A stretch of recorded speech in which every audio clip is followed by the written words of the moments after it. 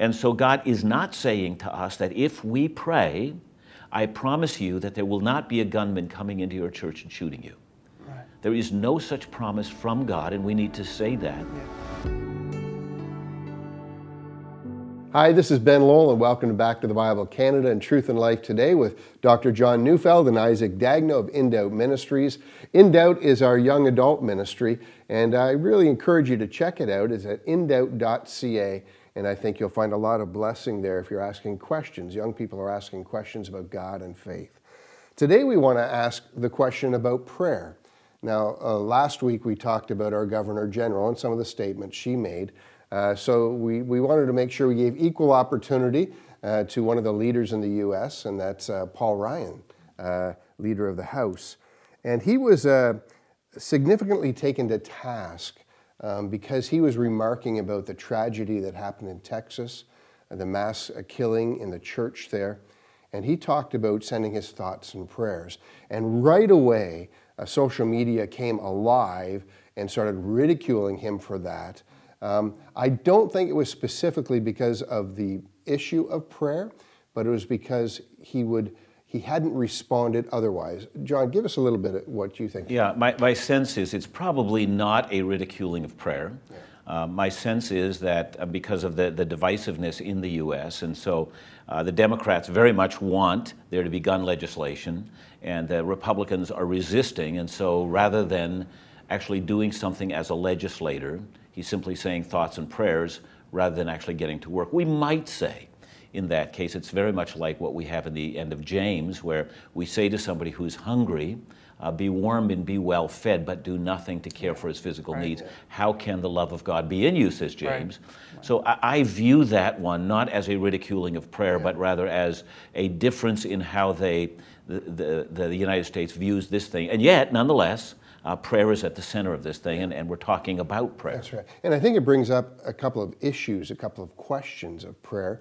A few weeks ago, we talked about the earthquake in Mexico. We look at this situation in Texas with this church. The earthquake in Mexico, there was a story of these folks being baptizing. Yeah, they're baptizing their infant child. Their infant child. And obviously prayer was taking place there. Obviously in this church in Texas, prayer was taking place there. I guess the quick question would be, where's the power of prayer in these circumstances? Does prayer not protect us as believers? Yeah, and there's a need for a discussion about what prayer actually accomplishes. Isaac and Ben, we could say to ourselves, you know, we're having such a good time doing this stuff. Let's pray that Jesus doesn't come back in the next 10 years. Now, if God has determined the second coming of Christ, our prayers will be of no effect whatsoever. So as a matter of fact, we need to recognize that the power is not so much in prayer, but the power is in God, and that we are cooperating with Him. It is also true that there are some things that we will earnestly pray for that God will say no to us. It is also true that Job, who was a godly man, on a single day not only lost his wealth, but lost all of his children. And so God is not saying to us that if we pray, I promise you that there will not be a gunman coming into your church and shooting you. There is no such promise from God, and we need to say that.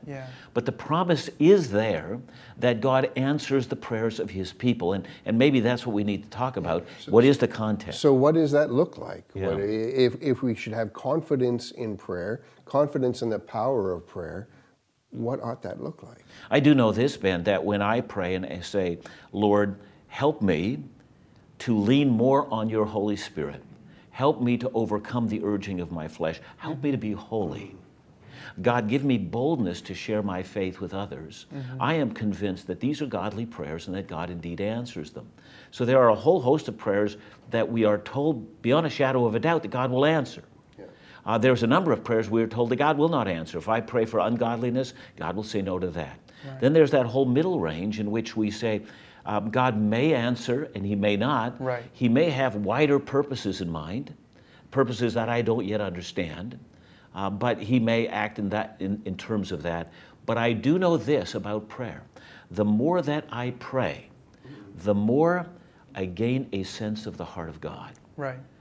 Prayer is not only for the answers that I'm seeking, it is also to put me in touch with the God that I desperately need to be in touch with. Yeah. So there is that aspect of prayer. Yeah. And I think there's, talk about that middle ground part where he could, like you pray for healing or something like that. There's like, he may have a wider view and plan in his sovereignty and things like that. And I think that there's mystery there. There's a mystery in prayer. But at the same time, I think one of my favorite parables of Jesus is in Luke, and it's that short one about the persistent widow.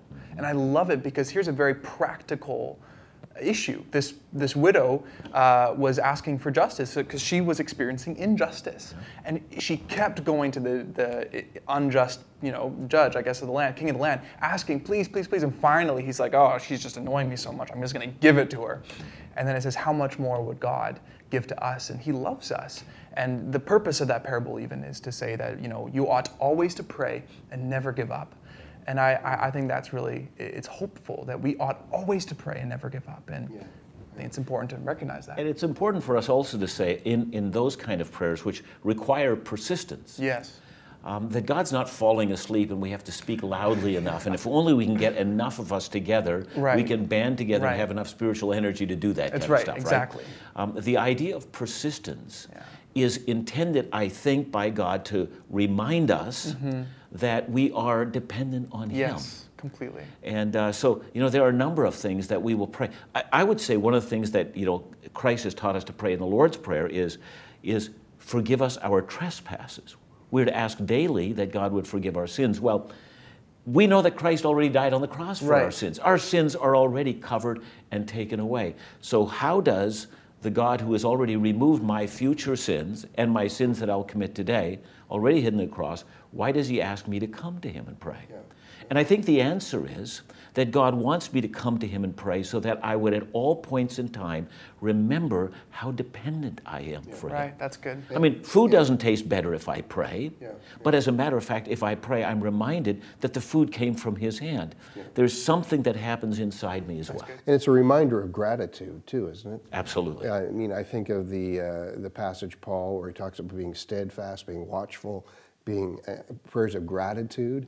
I think when we pray and pray in that way, it's a reminder of thankfulness for all the incredible things that God has done, because we tend to default to God help me, God help me, God help me, God help me.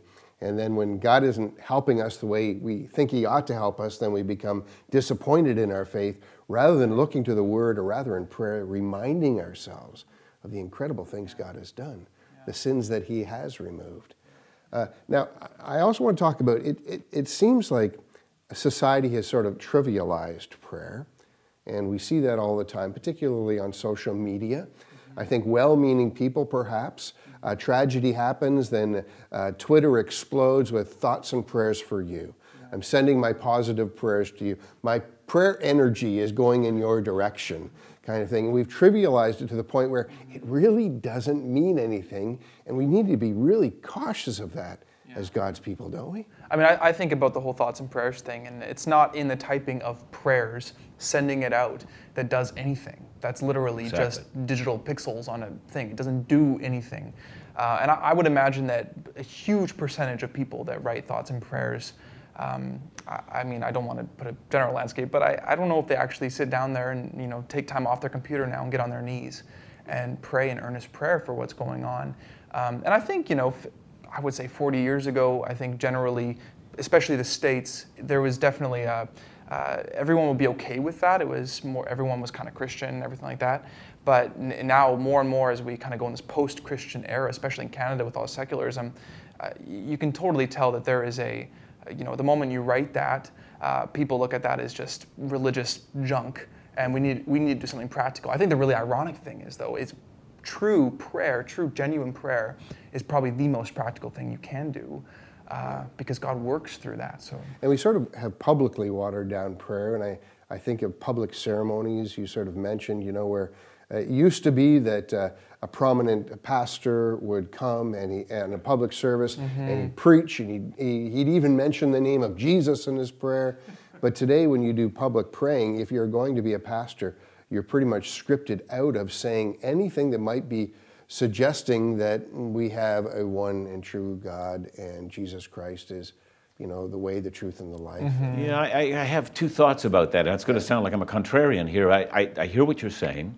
I do recognize that we live in this very multi-religious culture. And here I, as a believer, want to see the separation of the church and the state. I don't want the state to dictate what I'm supposed to pray. And so if I were asked to publicly pray, I would pray in the name of Jesus. Yeah. And if you're a Christian clergy person and you're being invited to pray, pray in the way, and don't let the government tell you what to do. Yeah. On the other hand, I recognize from the government's perspective, they're trying to represent all people.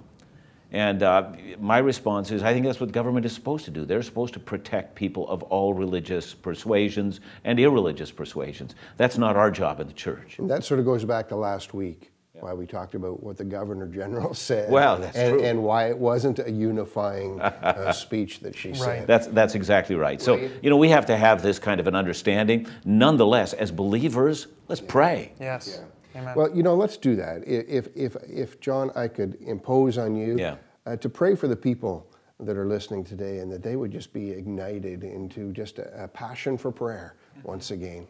Will you pray for us? Well, Heavenly Father, we thank you for the fact that you have invited us into the Holy of Holies through the blood of your Son. Mm-hmm. Thank you, O Lord God, that we have access before the throne of grace. Thank you for the blood of your Son that was shed for us, so that our sins might be removed and that we might be presented before you on the merits of Christ alone.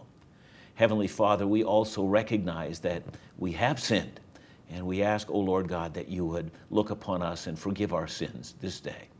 Heavenly Father, I pray, would you ignite in us a passion for your holiness? May we sense our calling more deeply. May we see the lostness of the world more keenly, and may we, O Lord God, be used by your hand to preach the gospel to this land. And we pray that there would be a revival in this land, so that the name of Jesus would be heard from sea to sea. In Jesus' name we pray. Amen. Amen. Thanks, John. Thanks, Isaac. And remember to join us again next week. And if you want to see more episodes of Truth and Life Today, go to backtothebible.ca. Thanks again. We hope you're enjoying the new Truth and Life Today show with Dr. John Neufeld. Be sure to subscribe so you never miss an episode each week. But we want you to be involved in the show. To submit your own personal questions to Dr. John, you can email us at info@backtothebible.ca or find us on Facebook by searching Truth and Life Today.